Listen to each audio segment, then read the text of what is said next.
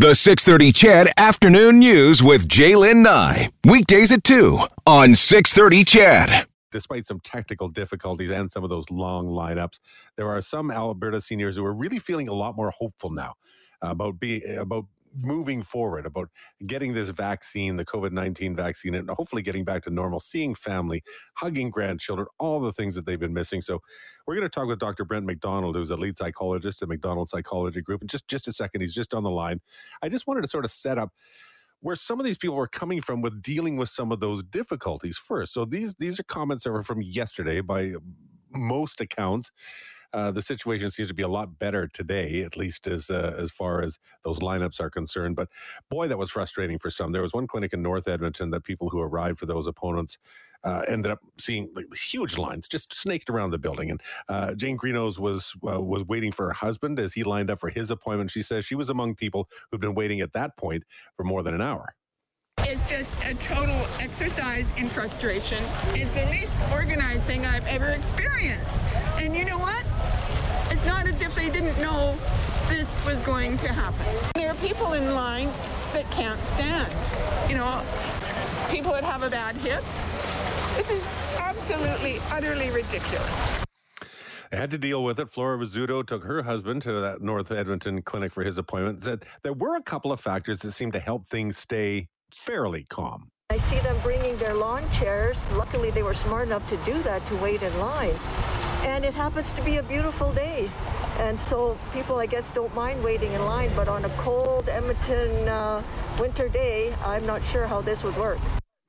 Well, today with that wind chill at around minus 25 wouldn't work very well. Fortunately, again, as I say, things to be a bit better. So, Dr. Brent McDonald, thank you so much for your patience and for staying on the line as we ran through some of those. But that frustration overwhelming the joy. I guess it's a bit of a battle, but which one wins? I would think the joy eventually. Well, eventually. And first of all, pleasure for having me on it, and a pleasure to chat. But yeah, absolutely. The hopefulness and the optimism that comes with something like, okay, we're getting a vaccine, is immense. It's really, really powerful. And then just at the last minute, they hit that barrier of, well, we can't get registered online, or if you do finally get registered online or through calling, then you end up in this 2-hour line or 3-hour line in some cases, because we've had some of the situations here in Calgary that you've just described in Edmonton there. And, you know, you're that close to the finish line, you know, or what, I mean, let's not call it a finish line, but you're getting that close to a point where there's going to be a little bit more optimism, a little bit more hope, and it's within reach, and you just can't quite get there. And I have to say, fair play to all those folks who did wait in line. I mean, like your interviewee said there earlier, it's one thing if it's a nice day, and only in Edmonton and Calgary would we say, you know, it's a nice day in February. But you know, the reality is, it's cold. It's February, and we're asking our most vulnerable folks and our seniors to stand in line to wait for a vaccine. You know, that's frustrating, absolutely frustrating. But hopefully and I think most of us, the optimism, the hope is seriously significantly outweighing the frustration, because the frustration will pass within a few hours, but the hope will last for a lot longer.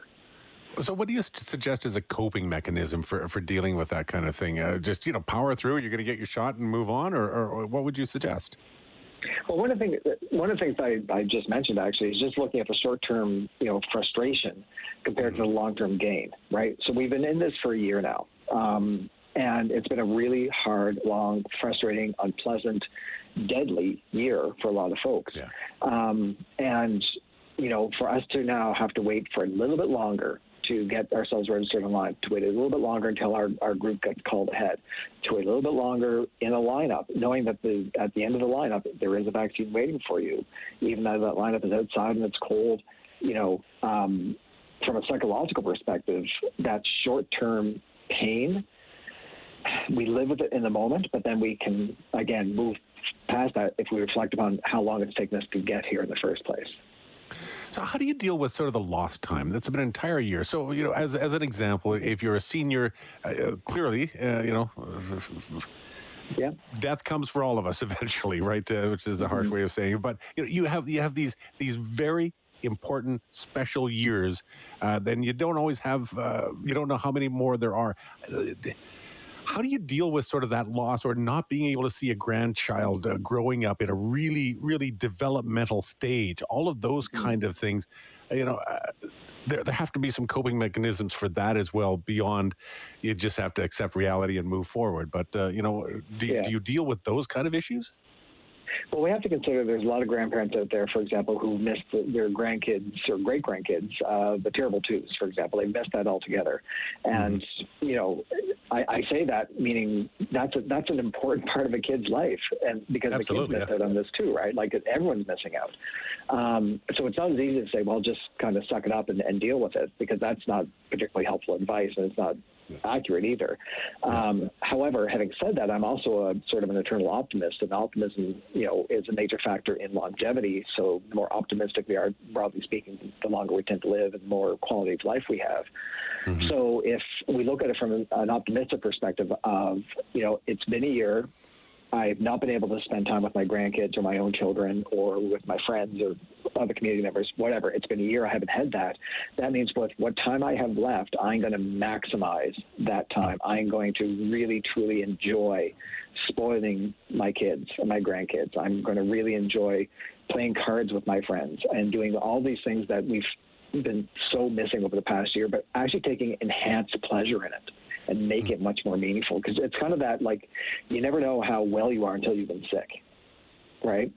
And I would suggest the same idea applies here. It's like, if you suffer through an illness, then you really value your health. And I think the same thing happens here. If we've suffered through a year of social isolation because of the virus and the restrictions, then now we're in a position where we can really enjoy the time that we get to serve people outside of our bubbles.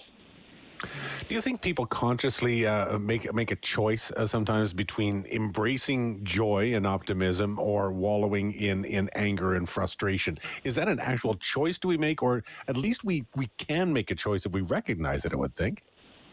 Everything is a choice. I mean, no one is going to force you into a bad mood. That's a choice. But no one can force you into a good mood either. That's also a choice. And I don't mean to sound particularly glib about that, but it's an important consideration, right? That we can have the freedom to make our own choices around our mood states. Does life hit us hard sometimes? Absolutely, without question. Can we find the opportunity in there? Yeah, we can, but we have to look for it hard sometimes. The idea of the optimist is the person who looks at the glass as being half full.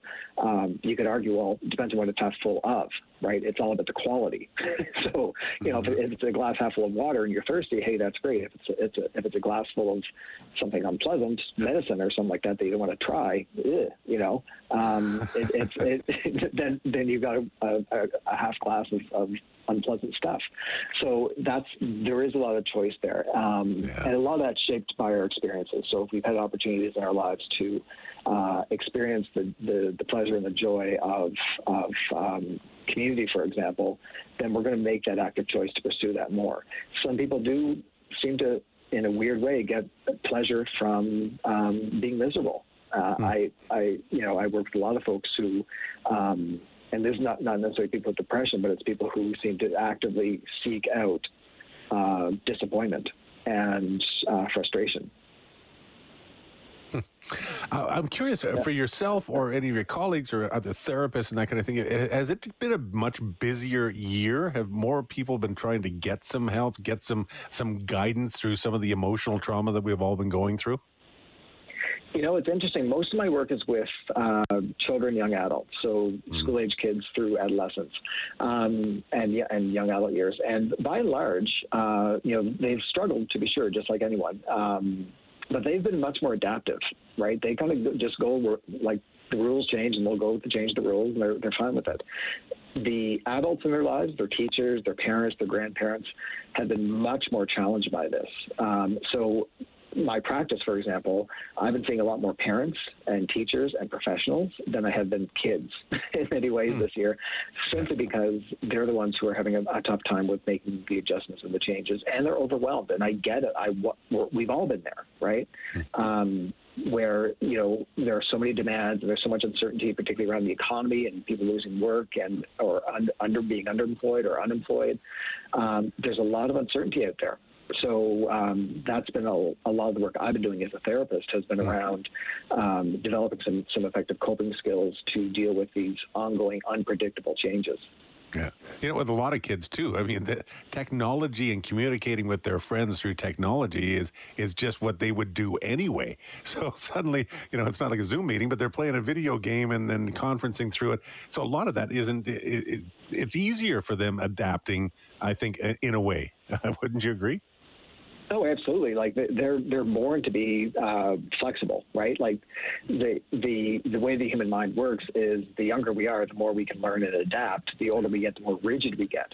I mean, we can prevent that by being active, engaged learners through our lifespan. But for a lot of folks, by the time you're in your 50s and 60s and 70s, your thinking is really quite rigid. So if anything goes off, you're not in a position to really adapt to that situation. Give me a takeaway. If anybody who's listening, they've gone through frustrations. They've either been angry or frustrated with the system or frustrated with COVID in and of itself. It can't be as simple as embrace joy, can it? If it were, boy, that would be great. But that's not the case. That'd be easy. I think the ultimate takeaway is that the finish line is that much closer now than it was a year ago. Right, we're far closer to the end of this than we are to the start. We have to hang on for a little bit longer, just a little bit longer. It's pushing through that last kilometer of the marathon. We're almost there. We can do it. We're strong. We've been resilient. We're going to continue to be resilient. And the benefits are going to be that hug you get from your grandkid. It's going to be the first meal you get as a family that you haven't had in a year. So there's lots of positives out there. I don't want to be so naive as to say just have a positive attitude and whistle while you work kind of thing. That's too simplistic. But because we also have to honor some of the stressors and the challenges and the losses that we've had. But it's a start. It's a start, and you're right. Reality, but also, finally, at least we have a little optimism. It's nice to have that. Dr. Brent McDonald, psychologist, thank you so much for your time and some of your insights today. I really appreciate it. Absolutely. My pleasure. Anytime, Daryl.